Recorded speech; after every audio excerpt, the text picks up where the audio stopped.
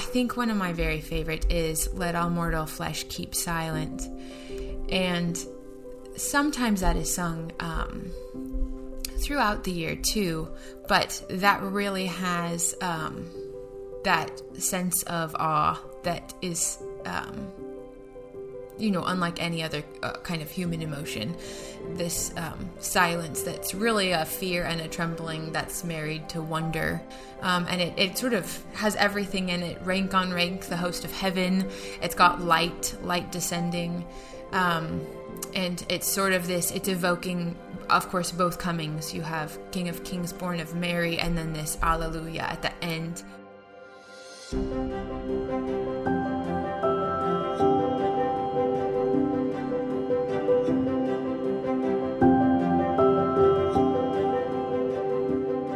Good Heavens is a podcast examining and appreciating the wonders of the cosmos from a biblical perspective, designed for education and wholesome entertainment for the whole family. From the most distant galaxies to the strangest stars in the universe, Wayne and Dan cover a wide variety of cosmological and astronomical topics as they point to the glory of God in Christ. Here is your host, Daniel Ray.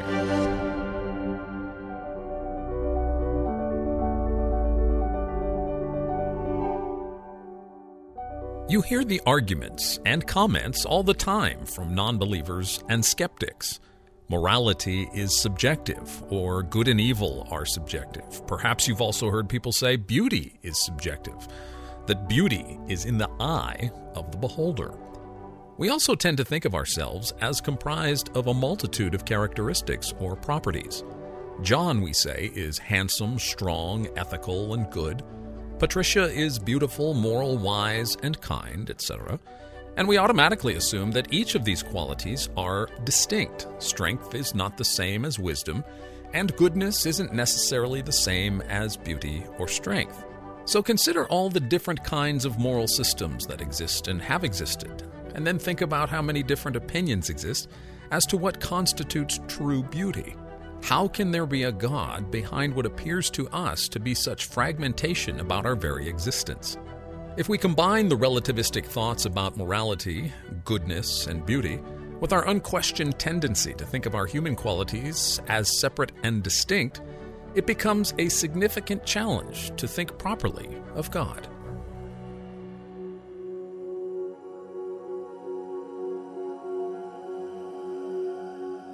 Classically understood, God is simple. That is, he is not made up of parts or distinct qualities that exist independently of his being.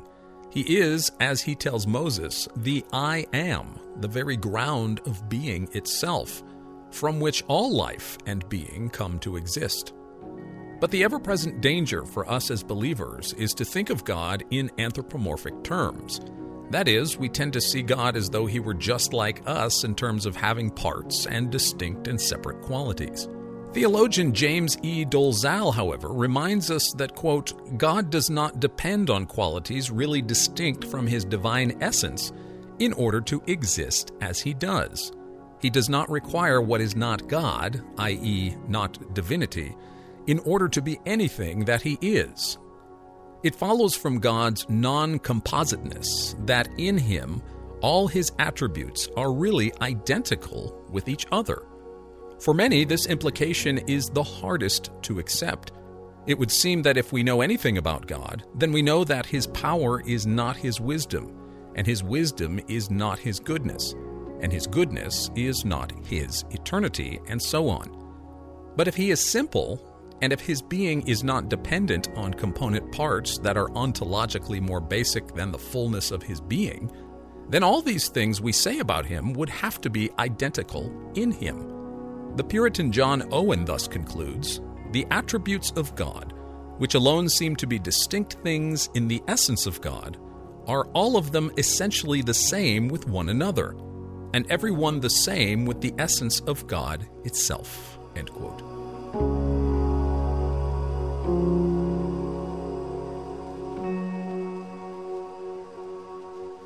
Morality, beauty, goodness, and truth are then not ultimately subjective. They all derive their ontological grounding in God himself. They are all one and the same. The reason they appear subjective to us can be the result of at least two factors. One, we are subjects of our Creator. We do not possess the omni-qualities of God, but as image bearers reflect God's invisible essence, not in whole as God is, but in part. It takes a planet full of divine image bearers, past, present, and future, to even begin to represent the fullness of God in Christ Jesus. We are each a reflection, a facet of the composite wholeness of God. Two, we are fallen subjects who, because of sin, suppress the truth of God's nature in unrighteousness. We are hideously focused on fragmentation and reductionism, fatally attracted to dividing, separating, and classifying, with little or no thought given to the coherence and unity of God in Christ, reconciling the world to Himself.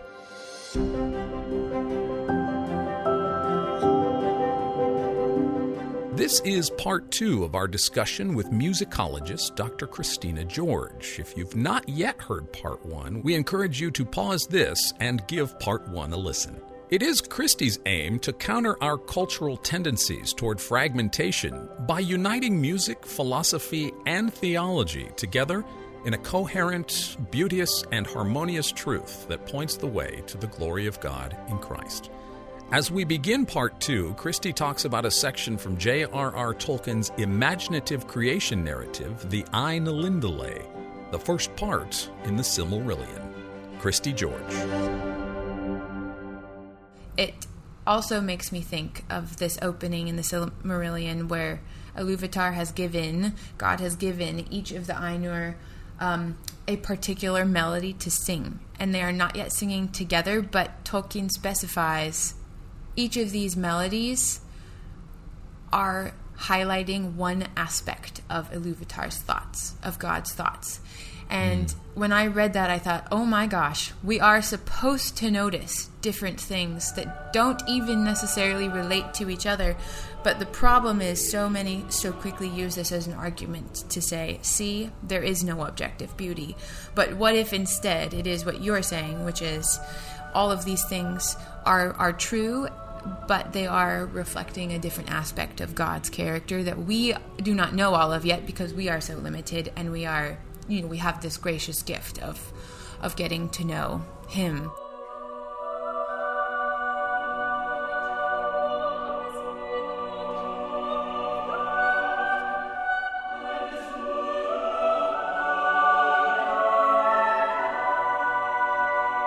It's certainly not to say that everything is beautiful, but everything that God has given is beautiful. And I think that's the key part, is that just because we see an aspect, or even in different pieces of music, actually, writers on music like C.P.E. Bach, they talk about musical taste, and that's my kind of niche area, the thing I get most excited about because of this objective sense in which beauty is truth.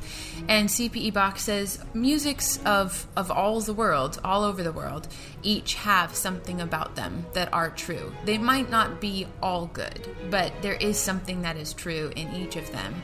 And I think that's such a good way to acknowledge man's limitation and fallenness, while also saying, because of the way that music itself has been created and given by God, there is something true embedded in so much of what we subcreate, really.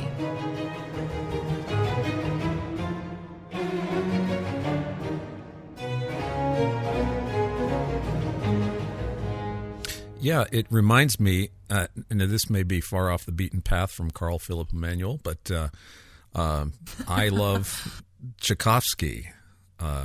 He certainly was not in the same sort. I mean, he was Russian and struggled with depression and, as I understand it, alcoholism to some degree. I was in grade school. I was 7 years old. It was in the San Francisco Bay Area. Our school, public school, I grew up in Palo Alto, California, and my elementary school is no longer there because Silicon Valley has become what it is. They tore down my elementary school and built houses for technocrats. But we went, I think it was third grade. It was third grade. I was 7, 8, I don't remember. But we went on a field trip to see the Nutcracker at the San Francisco Ballet. And I feel for my poor teacher taking 8-year-olds, 7-year-olds on a field trip to a ballet. But it worked out pretty. I was fascinated. I'd never been to a ballet. I didn't know anything about ballet. My teacher was rather culturally refined, Mr. McCavitt. He read aloud to us and everything. But I was struck by not only the stage scenery, but the music. And I still, to this day, the story is so fascinating to me because of how it struck me when I was a child.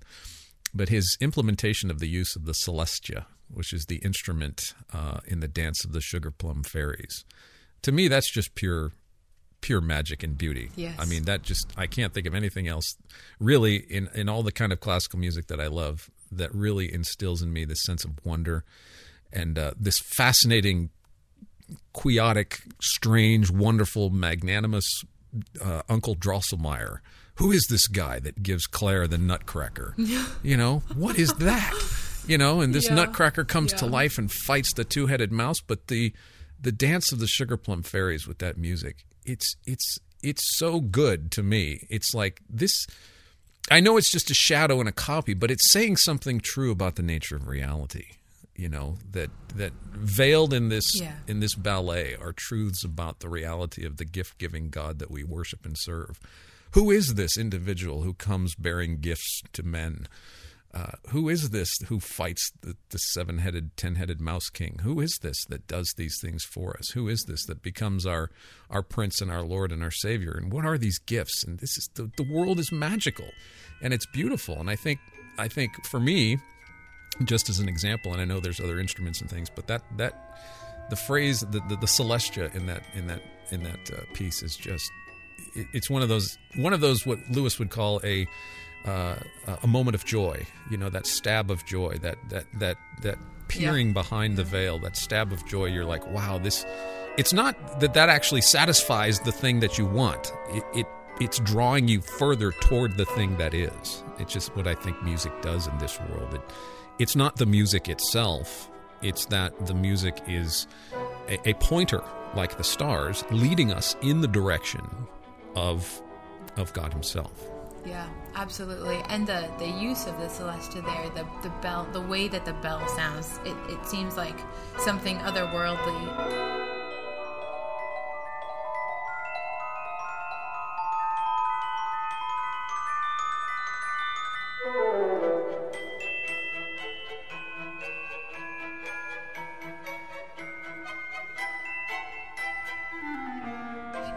In George MacDonald uses music so much too in his fairy stories.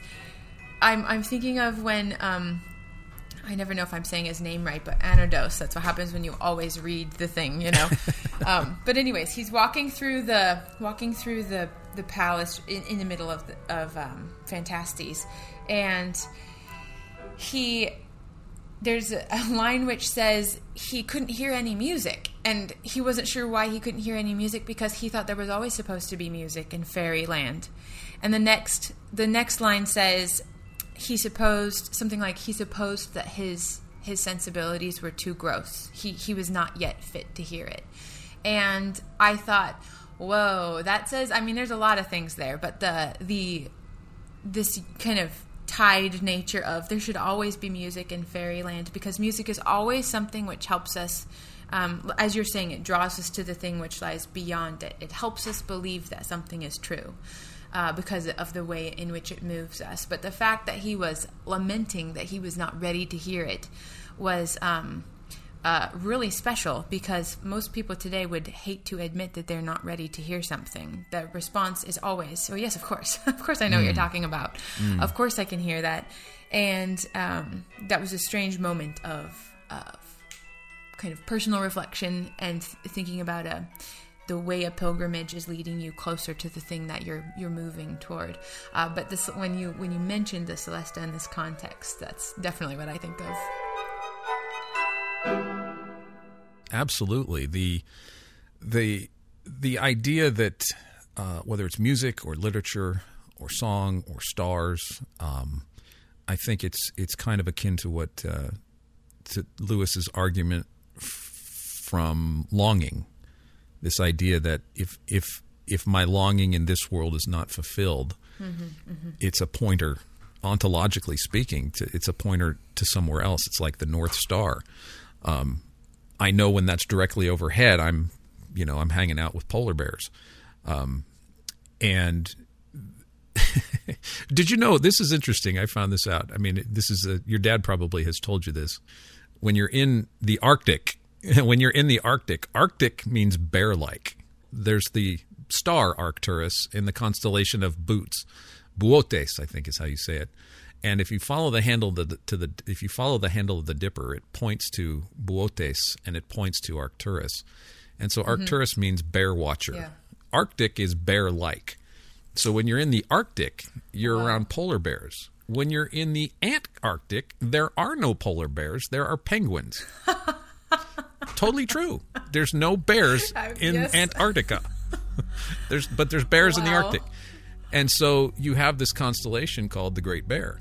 It's almost like, hello, so God puts this constellation. Now, I don't know. I mean, we don't know. But you look in the book of Job, this is one of the few constellations that's actually named the Great Bear.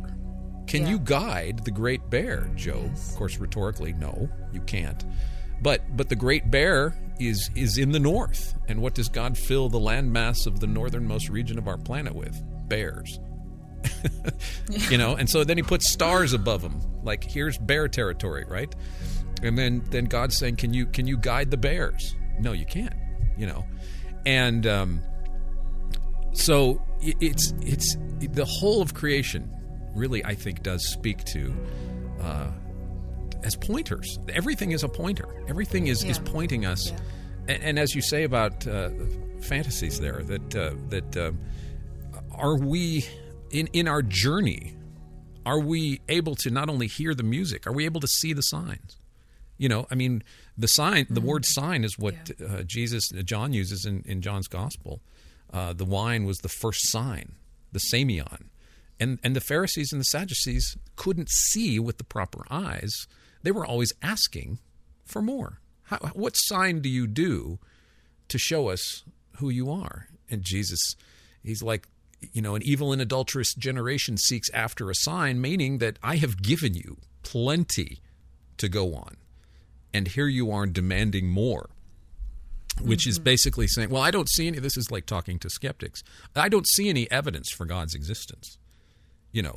And it's not only a deafness, it's a spiritual blindness that does not see the markers that are leading us toward eternity. And one thing, Christy, that I see constantly when I talk to atheists and skeptics, they don't like to talk about this idea of music and beauty and that inner working, that inner ontological guidepost, the northerly stars, all the signs, all the symbols, all the wonders that come through the arts, that come through literature, that come through poetry, that come through music, because those are internal guidance systems that I think God uses to direct us toward Him as we sojourn here on earth. Definitely, and they're compelling, which is why it's uncomfortable.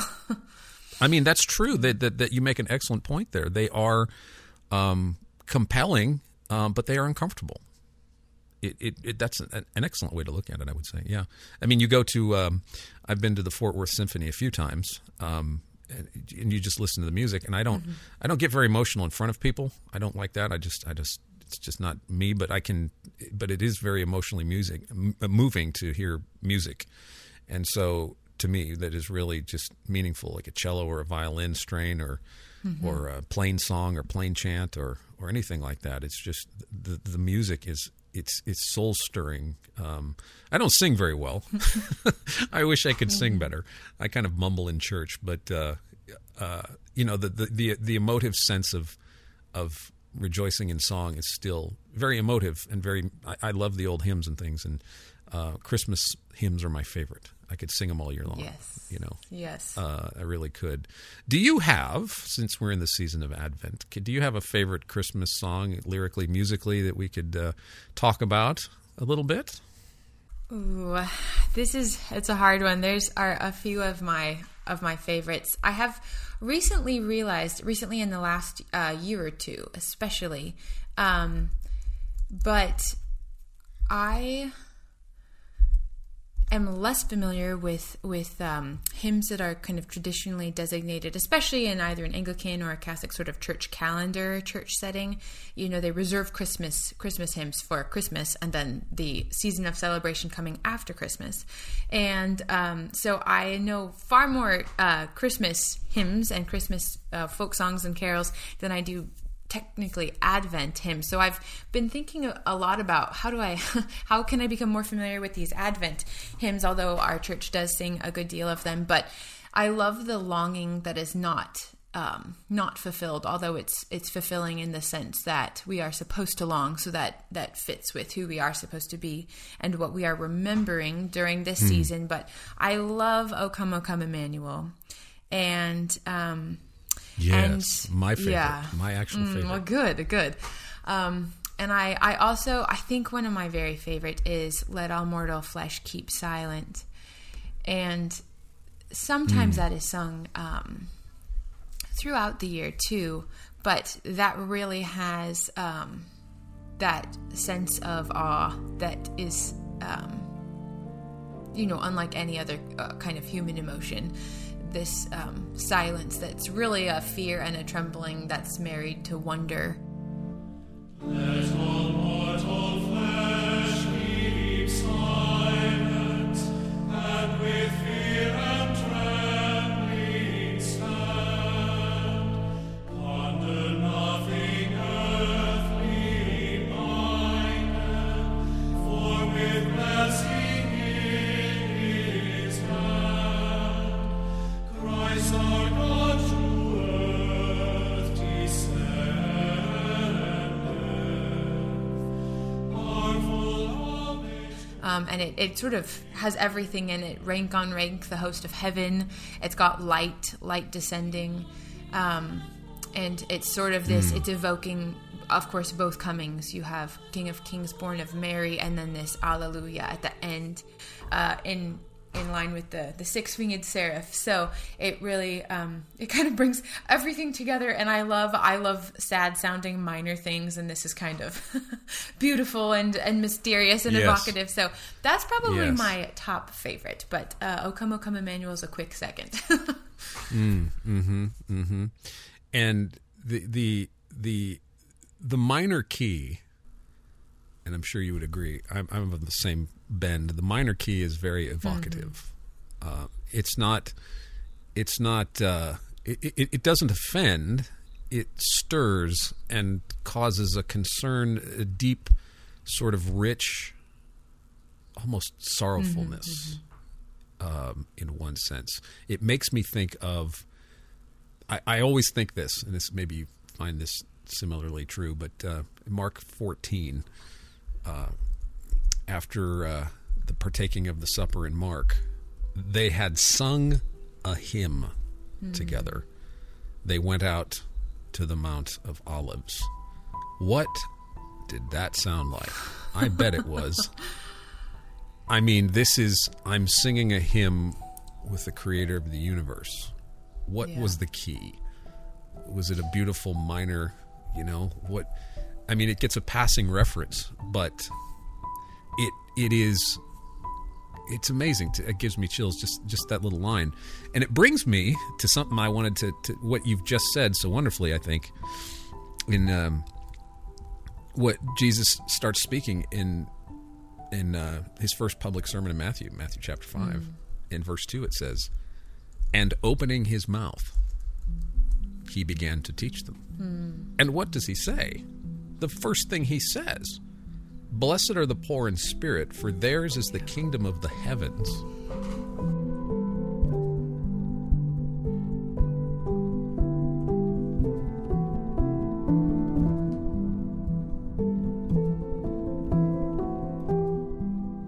Blessed are the gentle, or the meek, for they shall inherit the earth. What is Matthew doing here? He's telling his Jewish audience, the kingdom of the heavens, the creator and Lord of the Shemaim of the Old Testament, Genesis 1:1, that guy, he's here. And Jesus is here on the Sermon on the Mount saying, "Blessed are the poor in spirit, for theirs is the kingdom of the heavens." This goes back to the Abrahamic promise that the generations of Abram will have as their inheritance something like the stars and something like the earth. I mean, you mentioned it earlier, the new heavens and the new earth. And then in verse 13 of this same chapter, Jesus says, you're the salt of the earth. And then in verse 14, he says, you are the light of the world. A city set on a hill cannot be hidden, nor do men light a lamp and put it under the peck measure, but on the lampstand, and it gives light to all who are in the house. And I think of the cosmos in that way. You know, we're in this little house called Earth, and God has created a fantastic lampstand above us. And he says in verse 16, let your light so shine before men in such a way that they may see your good works and glorify your Father who is in the heavens. And so, you know, you go back to the Exodus. God lit up his children and put them on a lampstand, and the whole world is still talking about it. You know, and the Song of Moses in chapter 15, that we are lights. And, you know, you said earlier the light and sound, they do travel, they do promulgate in waves. Right? Yeah. That, you know, light is a particle wave duality and sound waves. And there's this phenomenal mystery about how sound and light reach us. I mean, we take it for granted. But really, when you dig down into the physics or whether you contemplate how information, you know, whether I'm looking at information on a screen or I'm listening to a song, that there's something being conveyed in the waves of the sound and in the waves of light that is triggering my 11 cis retina in my eyes or triggering the hammers and tongs in my ears and sending a message to my brain, you know, a little messenger from afar that says, God is near. It's fantastic.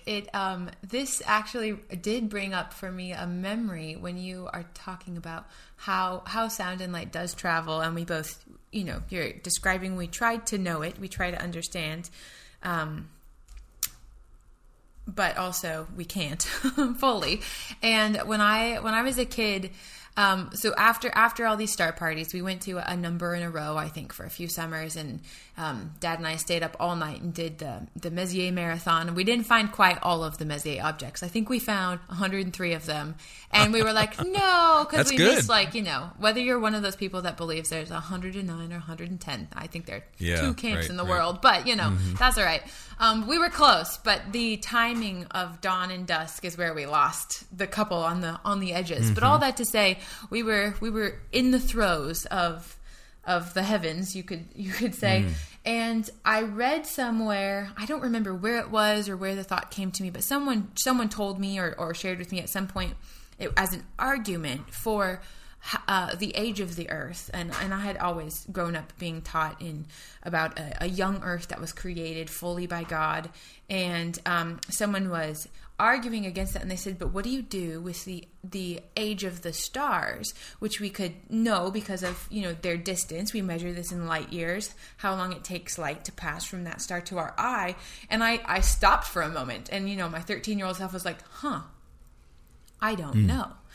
And I think I shared this with my father, and I said, I'm not questioning all of the things that I'm being taught to learn well, but this is a confusing thing. We're marveling at these physical things. What do I do when I find out that Andromeda is this far away? How do I know that is in harmony with all these other things I've been learning? And he said, well, Christy, of course, he always asked a question, so he never told me the answer. He said, what kind of people did God create at the beginning of the earth? He said, were they babies? And I was like, oh, light bulb. No, he made mature beings. Yeah. And he created this earth with also what it needed for regeneration. And it gave so much in that moment. I felt so much comfort, I think, like often happens when you find out that yet again your faith makes sense in the ways that we can. But it was just this moment of, oh wow, like I'm wondering at this thing worthy of wonder, the distance of these stars, the fact that somehow I can see these galaxies. That's incredible. That human, you know, technical creations like telescopes enable me to do so, and that God would even know that I would want to do that. And also there is I'm not pretending to be an expert in this area, but there is an explanation as to why that star might actually be that far away and the rest of these things are coherent. And it was such a moment for me of realizing that I could trust God as I continue to learn new things. Right. Right. My favorite analogy, because I try to sit as neutrally as possible on the light question, because I get asked as a Christian apologist with a podcast about the universe. I get this question all the time. Right. How old is it, Ray? You know, Andromeda's 2.5 million light years away, don't you? Blah blah blah blah blah. And I said, well, first, Albert Einstein didn't really ever look through a telescope. He did his calculations, according to his wife, on the back of old envelopes. He tried to figure out the fabric of space-time and made a couple of assumptions that the universe is isotropic and homogeneous in all directions. But anyway, I'm digressing here. But my favorite biblical analogy to tell people is the sign in Cana. I mean, if you think of the creation event as miraculous, which it was a one-time thing that God created the stars. Let there be, that He created them in a day. When Jesus created water, created wine at Cana, and He took, it was instantaneous. He had some taken to the master of the feast who tasted the good wine. Now, if you would have asked the master of the feast a technical question about wine, sir, how long do you think this was fermenting before it was created? And he would obviously give you an answer in accordance with his own understanding, which would have been, a decade or more. If this is really good wine, it has been sitting a while. And he would have been wrong, because, and this is something that I love about The Lion, the Witch, and the Wardrobe. I actually studied under Michael Ward at Houston Baptist University. I don't know if you know Michael or not.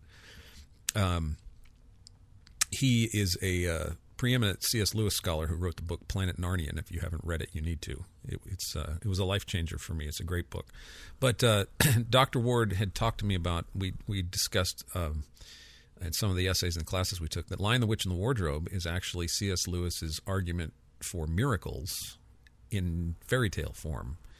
And so, like you said earlier about the witch, who realized at some point that Aslan's magic was far greater and deeper than hers, Lion, the Witch, and the Wardrobe makes the point that makes this point even more explicit, that the witch believed in a deep magic before time, but Aslan says there was a deeper magic before time. And so, in other words, this idea that a miracle is a violation of a law, which is David Hume, isn't really the case. That a miracle would be in accordance with laws that are virtually unknown to man, and they appear infrequently as, we've been talking about, reminders of a kingdom beyond this world. Yeah. And so a miracle isn't a violation of natural law. It's a violation of our understanding. It reminds us that our understanding is fallible. Right. It reminds us that we don't know everything. And it reminds us, again, that there is a kingdom that is breaking into ours, that is not of this world, as Jesus says to Pilate. My kingdom is not of this world. And Pilate is extremely troubled by Jesus's confession of another kingdom. And Pilate says to the Jews, well, here's your king. And they're like, he's not our king. And that whole crucifixion scene is remarkable. It's terrifying. It's remarkable. Pilate's scared. Pilate's wife's afraid. But Pilate is more afraid of the crowd than he ultimately really is about Jesus. But all of these signs, the miracles, are signposts to another kingdom. So they don't violate the rules of this world.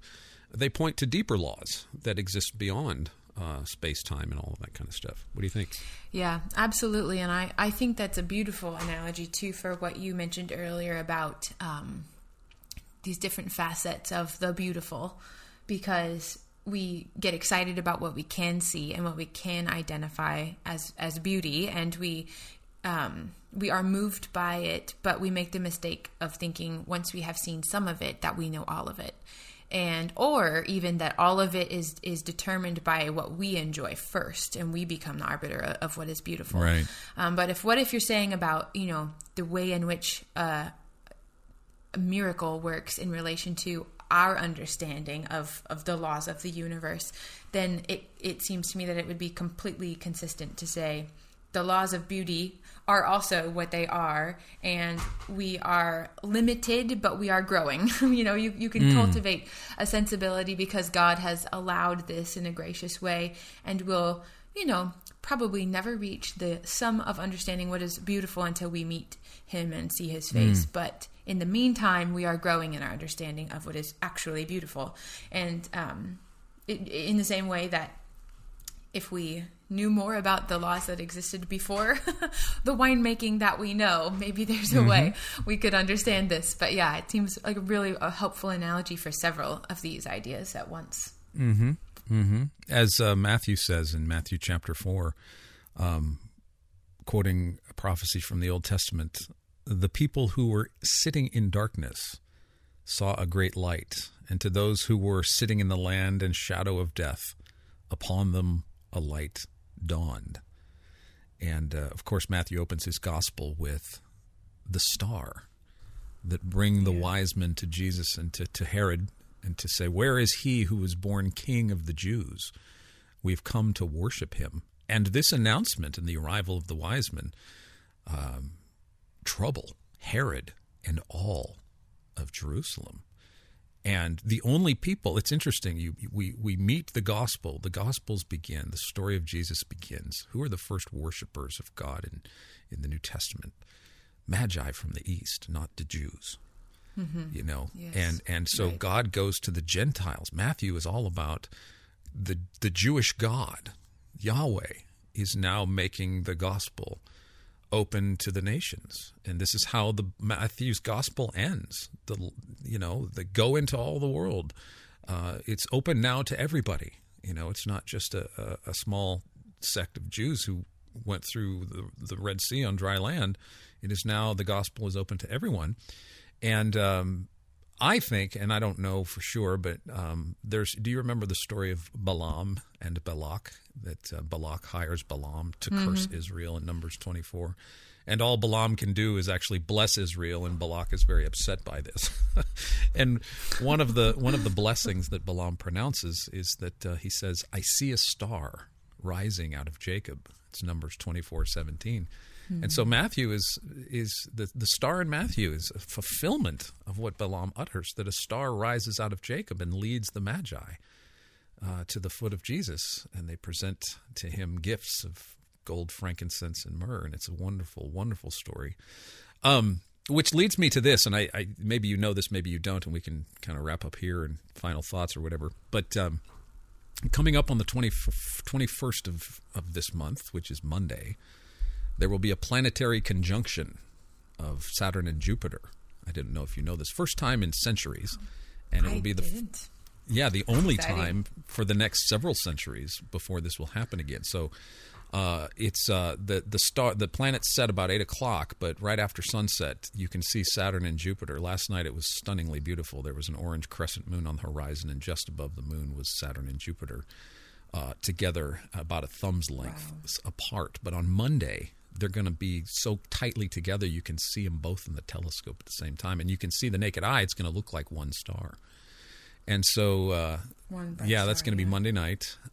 But that has traditionally been one explanation for what the wise men, the Magi, originally saw was a conjunction of maybe Jupiter and Venus. I mean, nobody really knows. But this idea in the medieval mind, and this is what's fascinating to me, and some people would say it's astrology, but I think, again, speaking of what we're saying in the bigger context of who Jesus is, the heavens are reminding us of God's nature and of his glory. And so for the medievals, the Saturn had this melancholy, sorrowful essence about it. I mean, and this was widely accepted by the church. This wasn't prognostication or astrological, prognostications as we understand them, though that existed.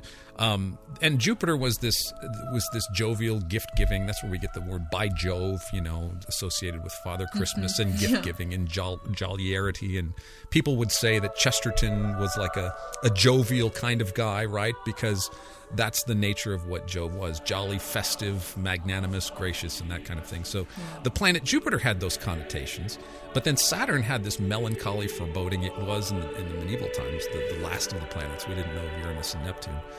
And so now here you have this, to me, it's a reminder. If you go back to what the medievals thought, you have this reminder. I'm not predicting the future or anything, but you have the melancholy, sorrowful coming together with this jovial, king-like, and that is the essence of who Jesus is a man of sorrows, a king of kings and lord of lords, but also a man of sorrows, acquainted with grief. And I think song, we can talk about that in our theology, but I think song is a great vehicle for combining those kind of truths, because they can move us to great sorrow and they can lift us up to great joy. And I think music captures that. What do you think? Absolutely. Yeah. And I think too, as you said, who knows if this could be one explanation for the Christmas star, although it will be great, article content for the next few weeks. But either way, it definitely reminds me of the rainbow that God gave us anyway, when he saved Noah and his family and then said, by this sign, you'll remember what I have done for you. And in some ways, I think the specific use of stars throughout Scripture is in part because, of course, God would know that we would continue to live thousands of years beyond when it takes place historically, and look up at the sky and be able to be reminded and make this connection. So even if these two planets coming together in conjunction are not the star, the fact that it is causing us to ask, could this be the same star that led the Magi to the Christ? I think it's doing its job. We are being reminded in the way that we need.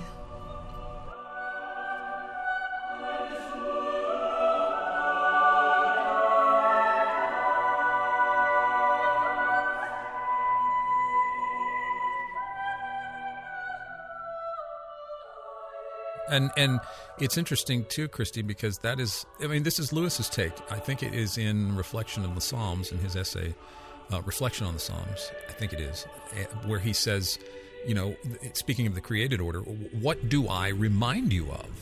When you look at stars, when you look at trees and birds and animals and creation, what do I remind you of? And I tell you, this struck me. I was at Target the other night. It's kind of weird, but I think you'll see the point. And there's this one Target I go to that at sunset, when the sky is that beautiful purpley orange kind of thing, and it's dusk and the sun's gone down, there were about 200 or 300 male and female grackles. And the grackles are those birds in the parking lot with the squeaky voice. I can't do their tweet, but they sing and they squeak.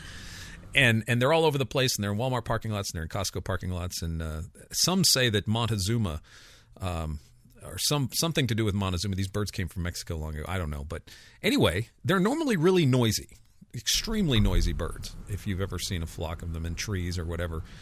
They were all on top of cars, just in one row, facing where the sun set. Wow. They were absolutely dead silent. Wow.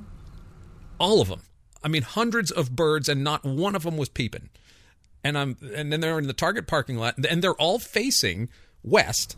And some of them are on tops of cars, some of them are on the bottom, some of them are on the shopping cart rack. And there's hundreds of them, and not one of them is saying a peep. Yeah. And I stopped, and people were looking at me as I was looking at the birds, and I'm like, what in the world why are they how come hundreds of birds aren't even saying anything? What? And it was the silence that struck me. Yeah. Because birds sing, but they make noise, especially when there's a lot of them. And so why isn't there a lot of them singing? And it was just, I stopped in the parking lot, and I'm sure people were like, what's this guy doing? What's he looking at? But in music, when we talk about creation, when we talk about pause and so it's not only that sound and music can be something, but so can the pausing and the resting, and what we talked about earlier, the expanse. Yeah. That God creates this expanse. What goes in there? So why the absence of sound in birdsong there in the Target parking lot? It stopped me in my tracks. Yeah. What does this mean? And I don't finally have a reason for it, But I always notice birds gathering on telephone poles and things at sunset. And what are they doing? Is it like bird church? Yeah. Or it's like, you know, I don't know. But it got me to reflect. Lord, what are they doing? Yeah. Why the pause in the song? You know, why did they stop singing? And then I can't help but see that this is at sunset. Maybe there's something related to God here but he says, consider the birds of the air. Yeah. You know, as a reminder of something. And so I put something into that expanse that probably it has something to do with God, obviously. Yeah. Well, in Psalm 148 too, I think of where the psalmist says, praise the Lord from the earth, and he lists all the kinds of creatures and creation that will praise him. And he says small creatures and flying birds. He just doesn't say at target, but I think it includes that. Yeah. Well, and verse 3 of that, praise him, sun, moon, praise him, all stars of light. Stars. Praise him, highest heavens and the waters that are above the heavens. And it's interesting, too, because last night at the gym, I was watching the news, and our local NBC news affiliate, Rick Mitchell, who does our weather, he's great. He's my go-to when there's a tornado. I hate tornadoes. So that's not a song I like. Gotta have the tornado go-to. Yeah, he's a tornado guy. I love Rick. Rick and David Finfrock. They're like, okay, even when there's a tornado, these guys are calm as cool as cucumbers, so they're fun to watch. But anyway, Rick is talking about this planetary conjunction, and he's talking about how beautiful it is. And then they had a camera shot of it, and then I go outside the gym, and it's absolutely stunningly beautiful. This is what we talked about earlier. The beauty. It's saying, what do I remind you of? How can this beauty be coincidental, or why am I longing? Why is this drawing my eye? What is this causing me to reflect upon? The very beauty itself, you know, it is reflecting on what the psalmist is saying here. Praise him, sun, moon. Praise him, all stars of light. Praise him, highest heavens and the waters that are above the heavens. So there's waters above the heavens that are above the expanse. That's what we're talking about, right? Praise the waters. Yeah. And so everything is in song, and I think that's what Tolkien is doing in the Silmarillion, is capturing creation, you know, as a symphony, as a song. And it's just, we could go on and on and on about this for hours, I'm sure. Yeah, I think so. And I think he's capturing creation in song in that image, in the images that he gives us. And the thing that continually strikes me there is how he captures the wills of the Ainur, and the ones that are desirous of reflecting the song that God gave them, versus Melkor, who would rather be known for his own song, so he makes something else. And in terms of what our task is as followers of Christ, and Tolkien uses the word fashioning, and I love that, because it attributes that first creation to God instantly in its connotation. We're fashioning substance that is already there, that's already been made. So I think our task as Christians is manifold. It's our job to fashion what we can to the best of our ability in light of the ways in which God has equipped us with the beauty first. And then secondly, it's also, I think, and increasingly more so, one of our greatest tasks is to name beauty out loud and to be specific about what is beautiful. Because if everyone's opinion of beauty becomes the authority, then beauty is absolutely severed from the person and word of God. So by acknowledging at least our limitation, I can't pretend to always know, am I looking at the most beautiful thing? But I can certainly identify ways in which something that I am detecting, perhaps, like Tolkien describes, mirrors one thought of God in some way and is given. And I think that is one of the most important things today, when our taste is equated with preference so often, and beauty is equated with style. And it's a difficult thing to sort of speak in a way that is other than that, because it's not very popular. But I think it's one of the most important things we can do, and that's what I love about your podcasts, both of them. But in speaking about the wonder of the stars and the galaxies that are above us, we automatically are acknowledging something that we did not make. And that's really important, I think, in practicing the act of noticing what is beautiful, because sometimes that's where it has to start. Yeah, it's the otherness, the holy otherness of things, where you see that in children encountering animals for the first time. Their wonder at the otherness of what they're looking at. Just being struck by a living thing or a created thing that is wholly different and other than us is part of that process. And I like what it says in Hebrews as we talk about entering into the expanse, God putting us into the expanse. And verse 3 of Hebrews 4 says, "For we who have believed enter that rest, just as he said." And so Jesus is our Sabbath rest in a sense that the expanse is kind of Christological in a sense, because that is the place in which we are put before the foundation of the world, as Ephesians says, that before the foundation of the world, God predestined us in Christ. And so we are placed in Christ as the stars are placed in the expanse and as the children of Israel are placed between the waters and the Red Sea, as you said earlier. It is an act of grace and of giving that God graciously places us into the expanse, into his rest. And as Christians, we light up and we have this task. It is only by grace that we can accomplish it, of proclaiming the objectivity, the ontological objectivity of beauty as it is in God, found in Christ. I think you said that well. Well, I want to give you the opportunity to share with people. Do you have some of your own music, or how people can get in touch with you or find out more about what you're doing, or some good resources, books or websites or things that you like where you're encouraged and stimulated by this idea of beauty and music and theology? Where can people go? These are great questions.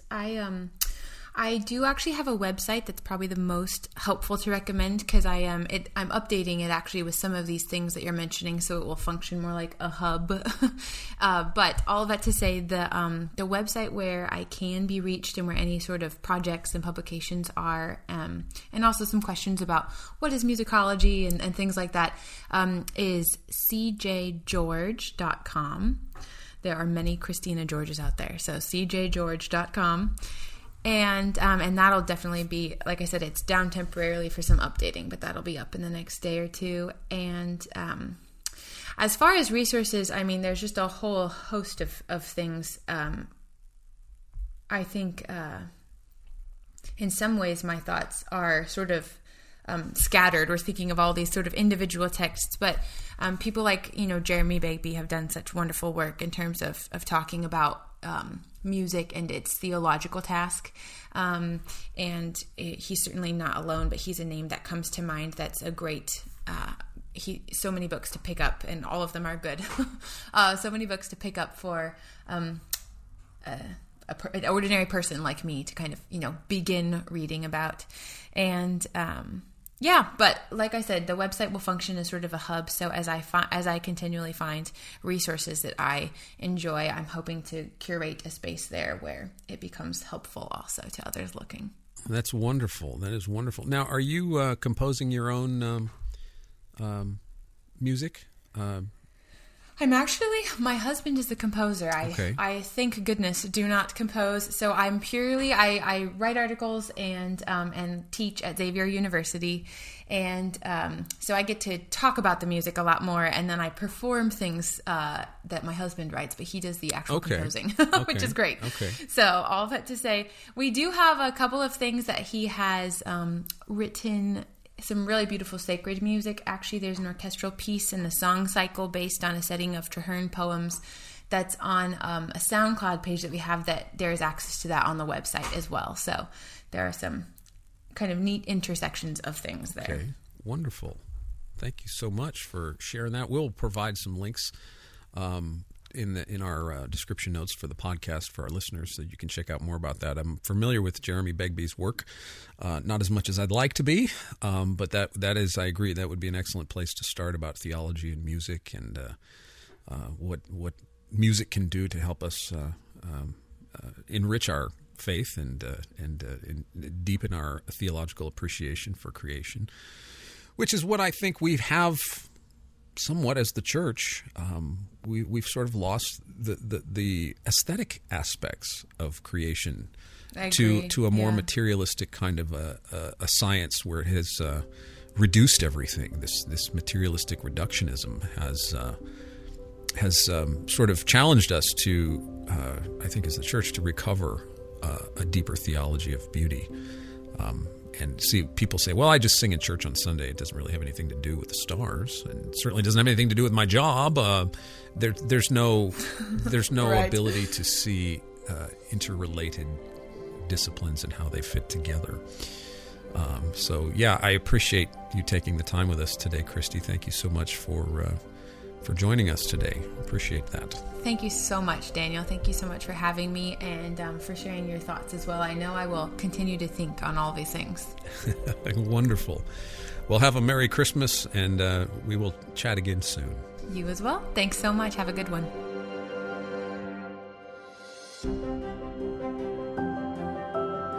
Isaiah 40:26 exhorts us to lift up our eyes on high and consider who made the stars. The creator of the innumerable celestial host is the Lord Jesus Christ. Isaiah tells us that the Lord numbers all the stars and calls each one by name. If the Lord of the universe knows the name and the number of the stars, be encouraged. He too knows where you are. This is Good Heavens, a podcast about the human side of the universe and how a deeper appreciation for the heavens can encourage and strengthen your faith in Christ. Be sure to check out The Story of the Cosmos, How the Heavens Declare the Glory of God, with chapters written by both Wayne and Dan.